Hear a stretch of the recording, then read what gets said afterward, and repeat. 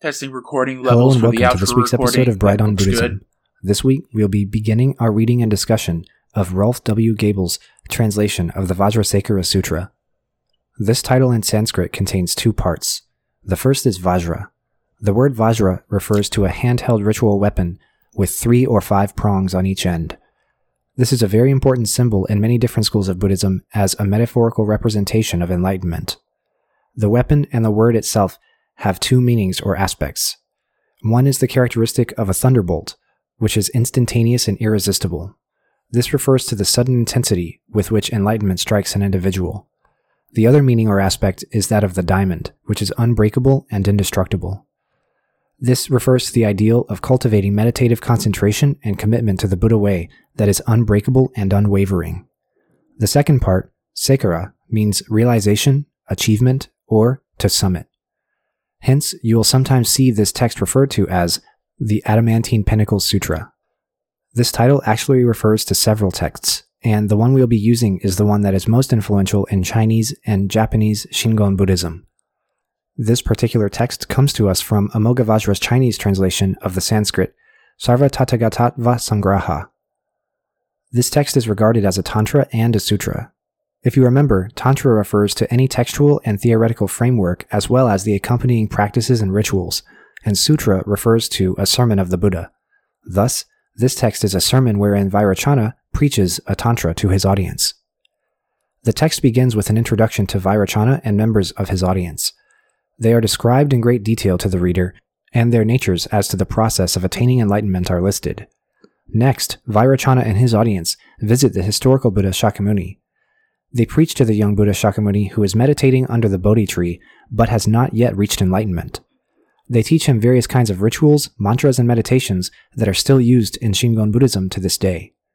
Today, we will be reading and discussing Fascicle 1, General Introduction, Supplementary Introduction, Own Nature of Mahavairocana, and Samadhi of the First Yoga. Adi Yoga Nama Samadhi. We hope you enjoy.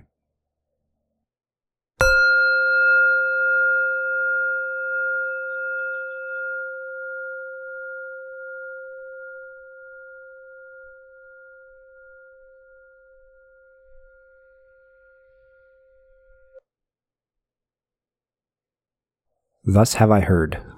At one time, the Lord, who had accomplished the most excellent knowledge of the Samaya of adamantine empowerment of all the Tathagatas, who had obtained consecration as the Dharma king of the 3 realms of desire, form, and non-form, with the gemmed diadem of all the Tathagatas, who had realized the mastery of the yoga of the knowledge of the omniscient one of all the Tathagatas, and who was skilled in performing manifold deeds based upon the equality of all seals of all the Tathagatas, by which all wishes and activities in all realms of sentient beings, inexhaustible and without exception, are all accomplished.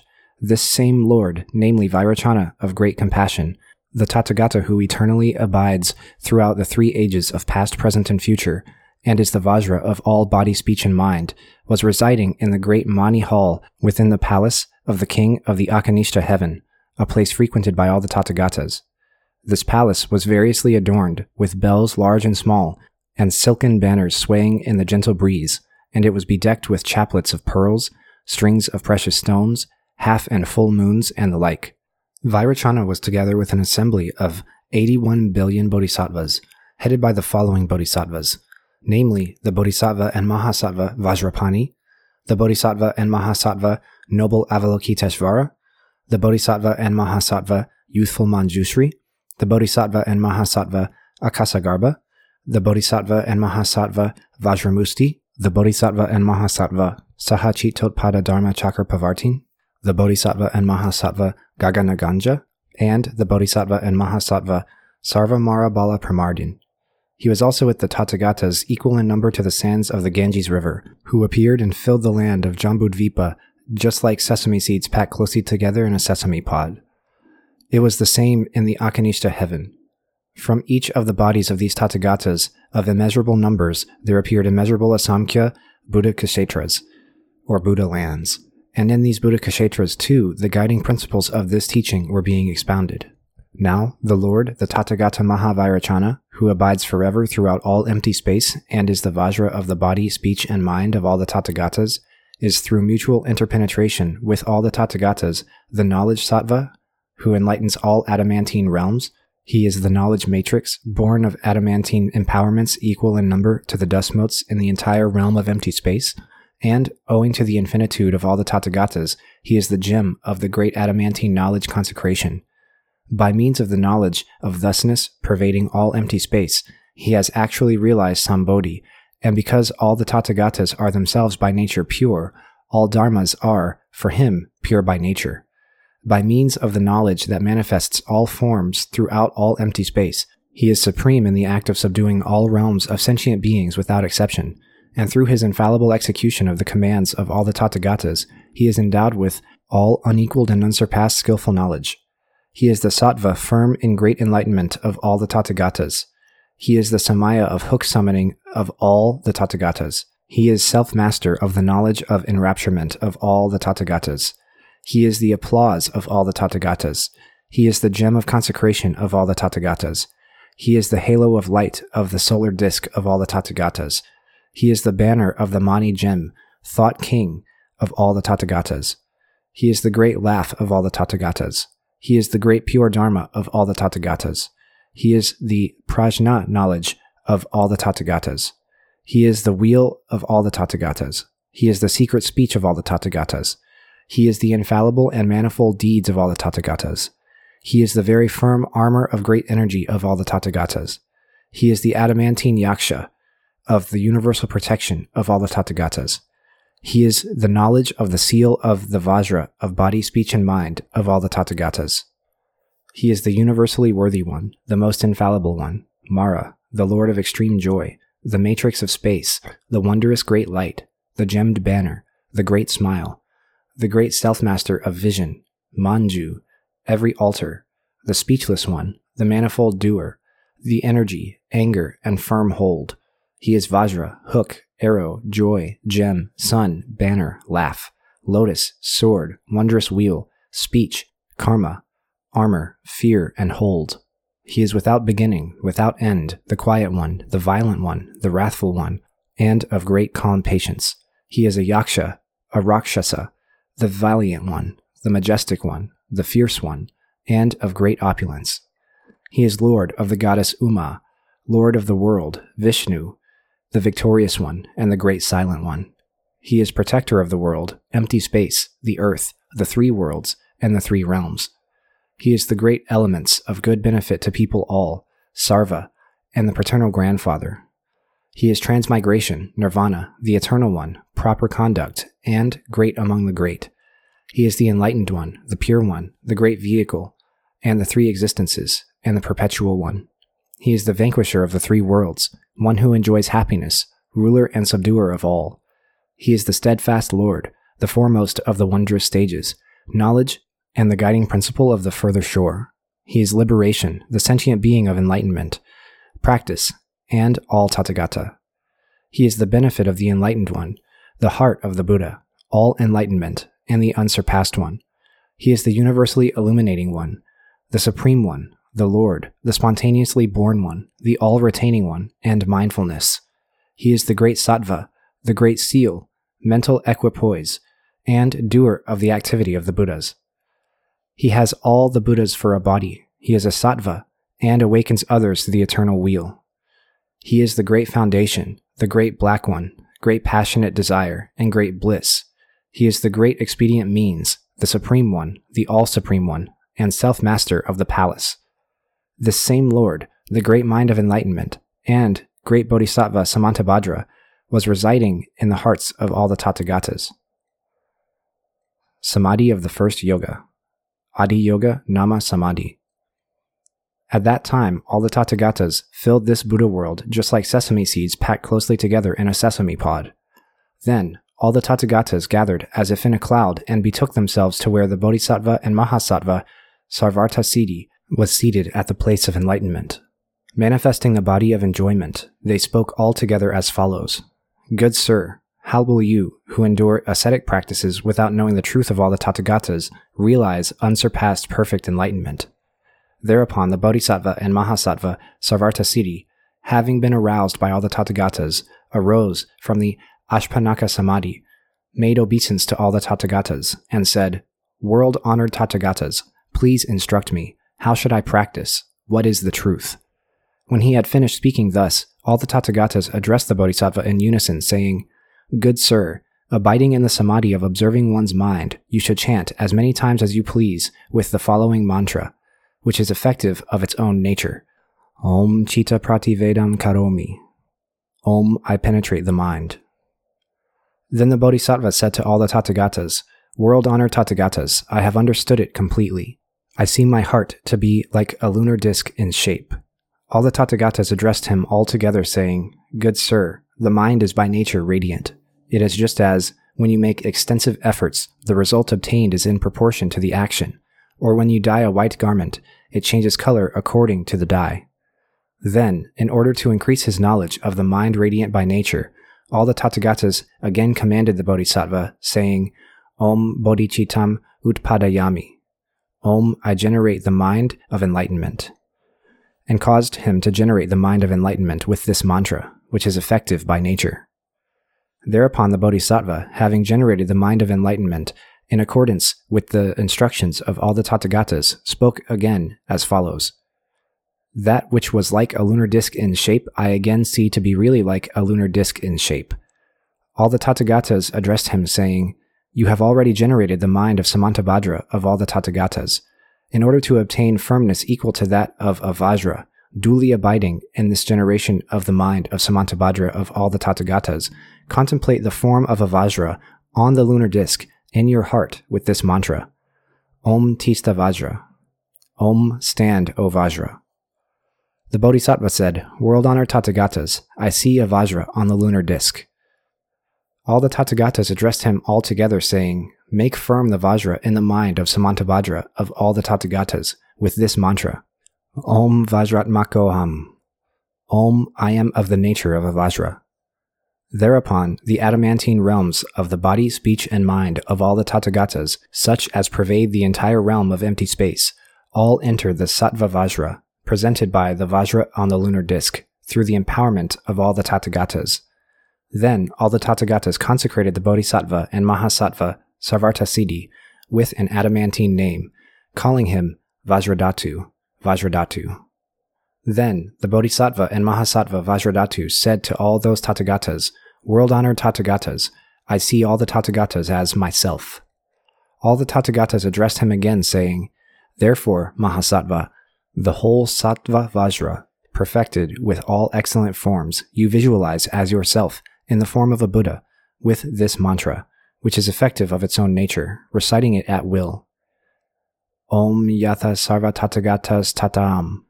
Om, as are all the Tathagatas, so am I." Having said this, the Bodhisattva and Mahasattva Vajradhatu actually realized himself to be a Tathagata, and after having made full obeisance to all the Tathagatas, he said, "World-honored Tathagatas, I beg you to empower me and to make this actual realization of enlightenment firm." When he had finished saying this, all the Tathagatas entered into the Sattva Vajra of the Tathagata Vajradhatu. Then, at that very moment, the world-honored one, the Tathagata Vajradhatu, actually realized with perfect enlightenment the knowledge of equality of all the Tathagatas, entered the Samaya of the knowledge of equality of all the Tathagatas, was pure by nature, having realized the knowledge of the equality of all dharmas of all the Tathagatas, became the matrix of the knowledge of the natural radiance of equality of all the Tathagatas, and became a Tathagata, one worthy of worship, and a perfectly all-knowing one. Then all the Tathagatas came forth again from the Sattva Vajra of all the Tathagatas, and consecrated him with the great Mani gem of Akasagarbha, generated in him the Dharma knowledge of Avalokiteshvara, and established him in the Visvakarmata, the universal activity of all the Tathagatas. From here, they proceeded to a pavilion with a pinnacle made of Vajras and Mani gems on the summit of Mount Sumeru. Upon arriving there, the Tathagata Vajradhatu was established by the empowerment of all the Tathagatas on the lion throne of all the Tathagatas, facing all directions. Then all the Tathagatas, represented by the Tathagata Akshobhya, the Tathagata Ratnasambhava, the Tathagata Lokeshvaraja, the Tathagata Amoghasiddhi, empowered themselves as all the Tathagatas, and since the Lord, the Tathagata Shakyamuni, had fully mastered the equality of everything, Observing the equality of all directions, they seated themselves in the four quarters.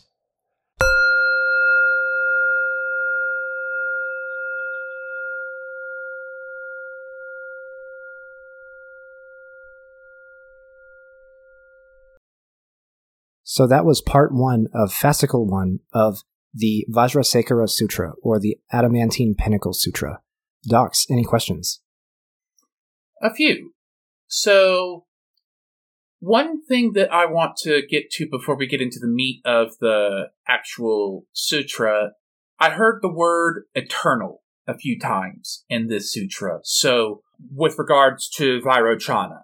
So, we need to talk, I guess, a bit about Vairochana's relation to impermanence.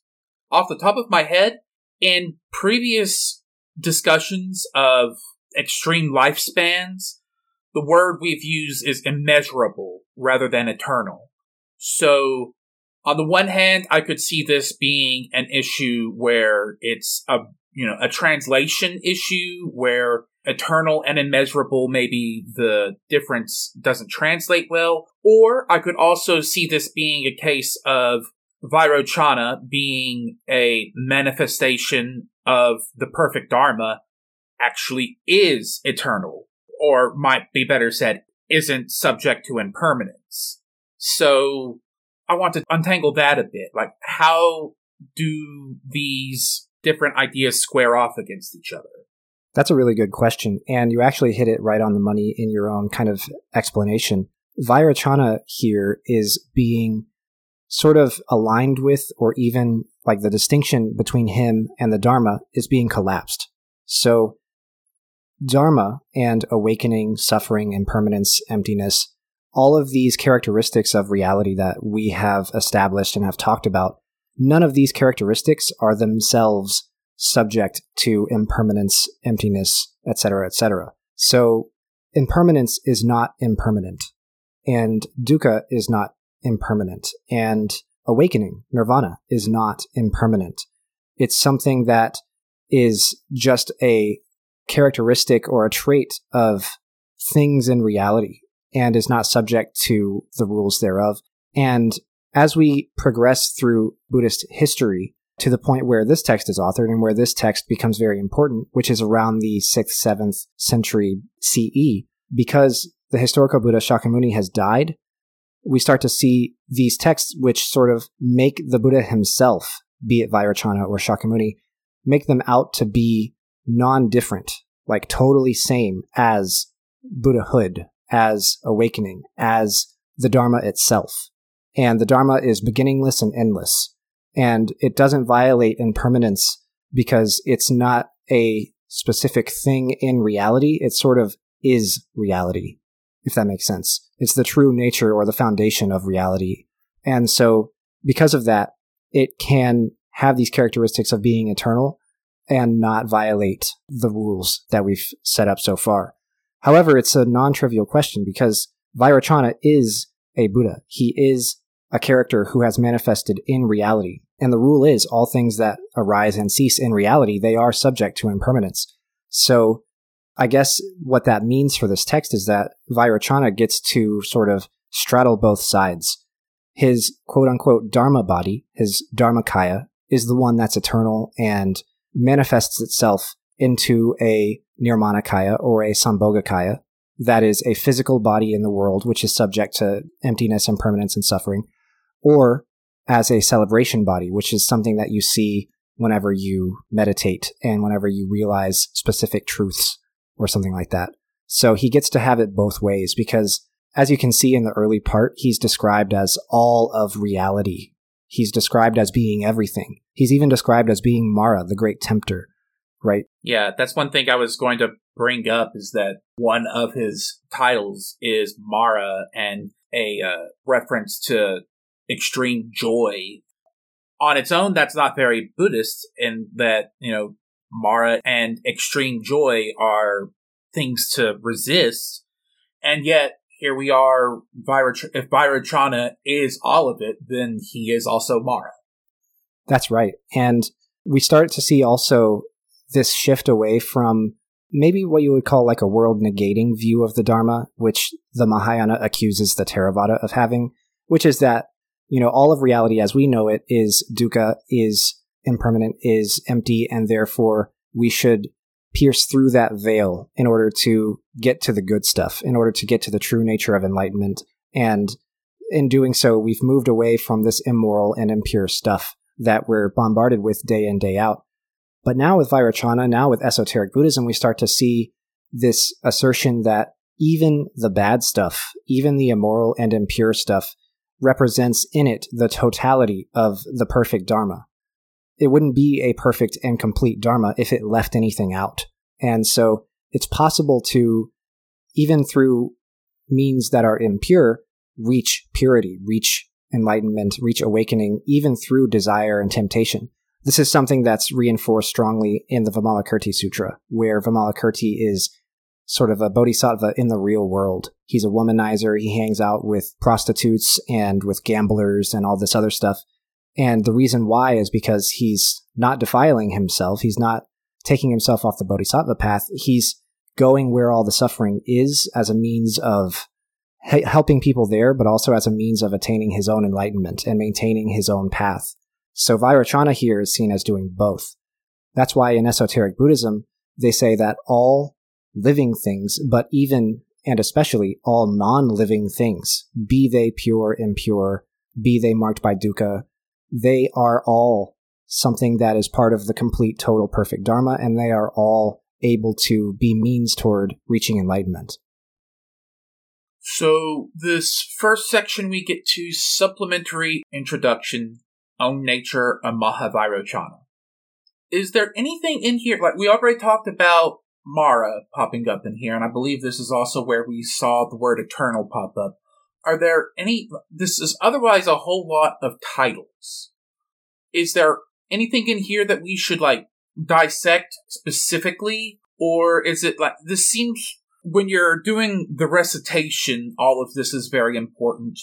But for the purpose of comprehending what's going on here, it looks like these are a lot of ways of saying Vairocana is everything. He's all of it. That's exactly what's going on. And if there is anything in there to sort of dig into a little bit deeper, they say that he's everything and he's all the good stuff, such as Dharma, awakening, etc., etc. But they give special attention to the fact that he's also outer space.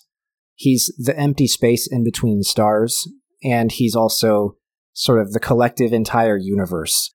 Because, as we've talked about before, esoteric Buddhism is unique in saying that the world we live in, the phenomenal reality we're a part of, is not a thing unto itself. It's actually the literal Dharma Kaya, the literal Dharma body of Vairocana himself.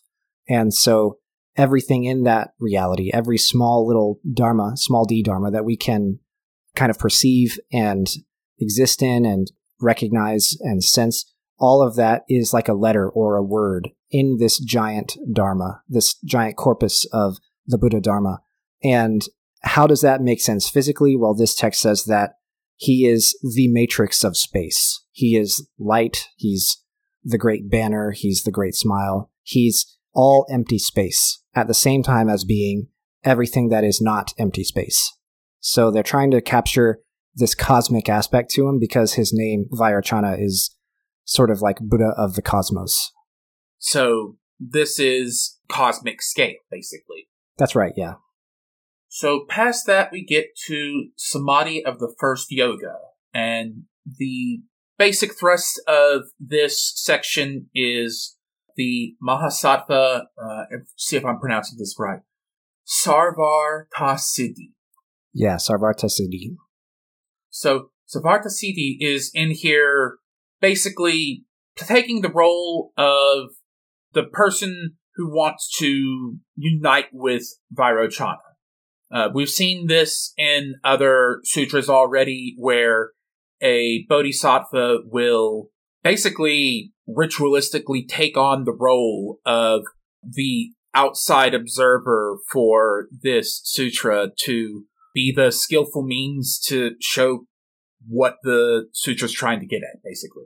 Yeah, and what's interesting about Sarvartha Siddhi is that he's actually Shakyamuni. He's actually our historical Buddha, and Sarvartha Siddhi is his esoteric name, or his Vairocana name. So this is a guy we've seen before. So it's very significant that in a story that we have not previously seen in other tellings of the life of the Buddha, we see that whenever he's meditating under the Bodhi tree and he's right about to reach enlightenment, but he's not quite there yet, then Vajrachana visits him and gives him this entire sermon. It's very significant because it places Vajrachana as being the one who tipped our historical Buddha over the edge into enlightenment by giving him this specific stuff. So he had just about everything he needed thus far, and it was this stuff that represented like the capstone of what he needed to finally have insight into emptiness, impermanence, Four Noble Truths, Eightfold Path, dukkha, etc., etc. And it would make sense for this to be the kind of thing that one would need an outside influence to get to if you're starting from a viewpoint of Earth, what we can see. Then Vajrachana can sweep in and add the cosmic element. So this is a reasonable spot to put that outside, or maybe not outside as much as larger scale influence. Absolutely, yeah. So there's a little bit of self-legitimizing going on here too, because where this text comes from, there's a lot more emphasis on esoteric Buddhism and on Vajrachana as sort of the main Buddha of emphasis and of ritual and veneration and worship. And so by placing him kind of above Shakyamuni in significance here, and by harping on some of the cosmic stuff that we'll hit on soon in the Lotus Sutra, it kind of makes Vajrachana out to be almost like a god, like a capital G god for esoteric Buddhism. He's not the same as like a Judeo-Christian capital G god for a lot of reasons that we've talked about on the show before, but it's hard to see the thin distinctions the more that we hear about the infinity of Vajrachana and the complete and totality of Vajrachana and the like everythingness. Because he's not just omniscient, as all Buddhas are when they reach enlightenment. He's not just omnipresent, being that he's like everything, that the Dharma is literally all of reality. But he's also like even more enlightened and even more significant and influential than Shakyamuni himself, our historical Buddha. So it's very interesting to put him in that position. But we've also seen sutras do something similar in the past with, for example, the Lotus Sutra telling everything about how it is the king of the sutras. And we also saw that even back in Theravada with the Buddha being placed above Brahma. This is something that happens in these religions, it seems. Fairly frequently, even. Absolutely, yeah. And there's the negative side of it, which is kind of the sniping that we see sometimes with Buddhism sniping towards like Hinduism or Brahmanical traditions that existed at the same time, or also Mahayana to Theravada. There's that negative side, but I think that giving Vajrachana the opportunity to preach to Shakyamuni right before he reaches enlightenment, it's a self-legitimizing act, but I don't think that it's necessarily condescending or negative. I think that it's more like set dressing to just allow there to be circumstance and significance for Vajrachana preaching what's important to esoteric Buddhism, particularly the mantras, moon meditation, the mandalas, etc. And also, even in the Theravada documents, there is precedent for outside forces influencing the Buddha's enlightenment.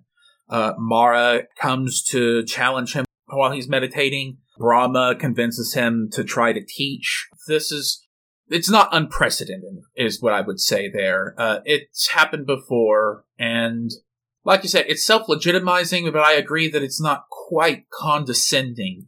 It's adding another level while not really damaging previous levels, at least in this document so far. That's how I feel as well. So through this, we get through several mantras. So could you redefine mantra? So I'm trying to remember the difference between mantra, dharani, and what's the quick definition again? Yeah, so mantras, dharanis, and tantras all exist kind of on the same spectrum. Mantras are short phrases which have some sort of magical power due to the sound that the syllables make. So the power of them is not entirely due to the meaning as much as the resonance that the sound creates with the fundamental syllable, the ah syllable, which is very significant, very important in esoteric Buddhism. The meaning is usually a condensed phrase of a sutra or of some other ritual text that's very important, as we'll see. But the meaning is not often taught alongside the mantra. It's usually just the sound that's most important. And that sound will then be left untranslated. So recently, whenever we did our Israel-Palestine episode, I chanted the light mantra, which in Japanese is known as the Komyo Shingon, at the end of the episode. And that is actually a direct transliteration of Sanskrit into Japanese syllables. So they try to maintain the original sound as much as is possible. The light mantra itself, as I mentioned, has a specific meaning and has a specific textual significance, but that's not what's powerful and important about it. It's the power of the noise that your mouth makes, the power that the sound exerts over the physical world and over your body in the right here and right now when you say it. So one of the mantras that we get, or the first one that we get, is Om Chitta Pravidevam Karomi. So that's the mantra. That's the meaning of it is Om, I penetrate the mind, right? And that's an interesting meaning, but the sound itself is the actual penetrating of the mind. And the same carries through with the rest of them. It's the sound that does the thing and not the meaning. And then tantras and dharanis are longer versions of this kind of stuff. So a dharani is the next longest type of text. It's like medium length between the length of a mantra and a tantra. And a dharani is, again, kind of a condensed sort of ritual recitation, which has been condensed for mnemonic purposes, and also in which the sound is very important. And then a tantra can be an entire text, or it can also be the theoretical framework within that text. So this text that we're reading, the Vajrasekhara Sutra, it's also often referred to as a tantra, and it's because it's a sutra or a text wherein Vairocana preaches a tantra or a framework to an audience. So the tantra is a little bit more semantically cloudy and nebulous. It can be more stuff than dharani or mantra. But yeah, mantra is sort of the short one-sentence phrases or two-sentence phrases that have special, powerful sounds. Even though the translation is not the important part, I can see in the translations kind of a framework starting for what these are trying to say. Like the mantras, the sounds might be the important part, but I also see a narrative, or rather the framework of a narrative in their translations that, like you said, is kind of standing in for entire teachings. So like, we're talking about penetrate the mind and then generate the mind of enlightenment is the next one. That's still a sequence that is going. That's a very important kind of characteristic of this text, is that it sets a ritual precedent for the mantras to be given to the practitioner in a sequential fashion. So if you're actually practicing esoteric Buddhism, you probably wouldn't get the very last one, Om Yatha Sarva Tathagatas Tatam, Om as are all Tathagatas, so am I. You probably wouldn't get that one first, or at least ritually you wouldn't recite that one first. These are given out as you sort of progress through the steps, which Vairocana is taking Shakyamuni through in order to sort of unify himself with Vairocana and be placed into the Diamond Realm Mandala, which is constructed in the section that we'll read next after this one. So the last comment I want to make is that this is Shakyamuni, or in this case, it's Sarvartasiti, is being, through this process, pulled into Vairocana.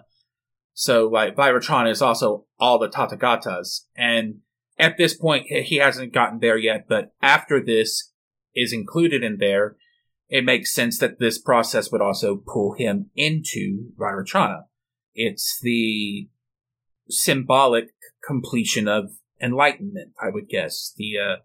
it's another aspect of non-duality and non-self as well, getting pulled into all of this group of Tathagatas all at once. I also note that if you're looking at this from the outside and don't understand what's going on, this could also look like the Borg. Like, this could, without the right context, look like a terrifying, horrifying process. Yeah, right, because you sort of turn into the moon, and then you go inside of, like, Vajrachana, who is all of the cosmos, and then you're transformed into an entirely different character, and then you take your seat wherever that is.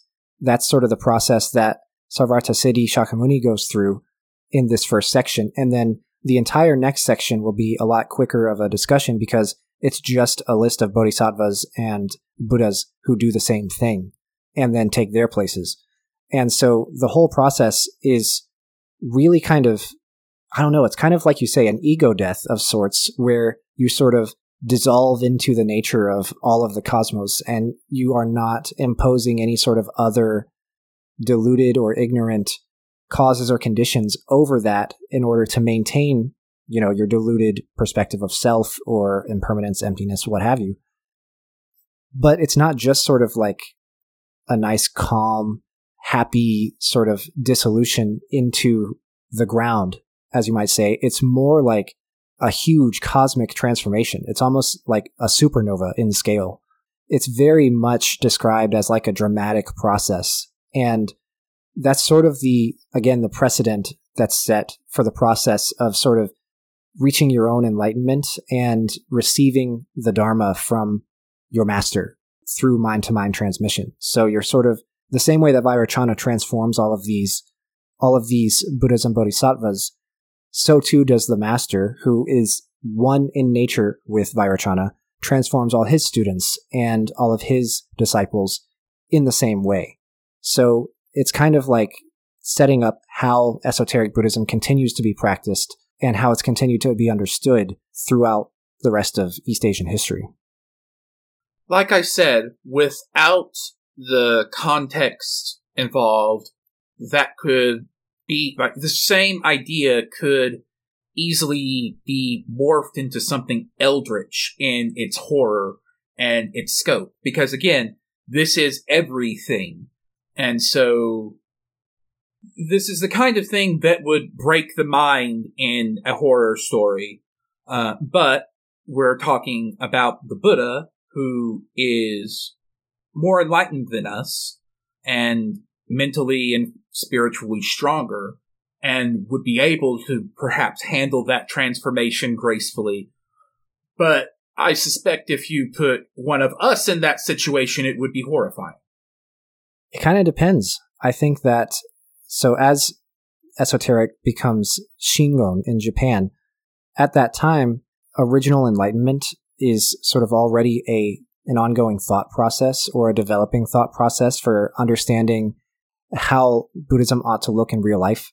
And so this original enlightenment thesis, which is that in our original default forms, we are fully enlightened, and practice is not a means of cultivating that for the first time. It's actually a means of returning to that state. The idea might be that if we put ourselves into that position, we might just return to our original state as we're sort of kind of going back through our ignorances, through our deluded memories and perspectives that we've accumulated over many rebirths, and finally pierce through to that sort of enlightened foundation that sort of supports all of us and how we look at the world. And that can be a scary process, but to think it's scary or not as scary as what's going on in this text with Shakyamuni, I'm not so sure. It's kind of a difficult question. I think that ego death in general, which is sort of this modern Western term we come up with to talk about these sort of cosmic experiences that can be potentially mind-breaking but are at least transformative in some way. I think that has a little bit of apprehension in the minds of Westerners. Like it's something that excites people, but it also kind of makes them a little nervous. And the reason why is because it is a sort of death, right? This is the complete and total death of all of Shakyamuni that is not Vajrachana, if that makes sense. All of Shakyamuni, which is not singular and one with Vairocana, sort of goes away. It just sort of fizzles away, and then he becomes himself again, but one with Vairocana. It's interesting because I have the exact opposite idea on this. It looks to me less like the parts of the Buddha that are not Vairocana dying. It looks to me more like the threat here isn't death, it's eternity and infinity. Like, the reason that I have apprehensions around the ideas of eternity and infinity is I know math, and infinity and eternity are both states that I do not want to get anywhere near. And this union with Vairocana is the end of death. Like, this is an eternal state. And that's the part of it that would frighten me personally.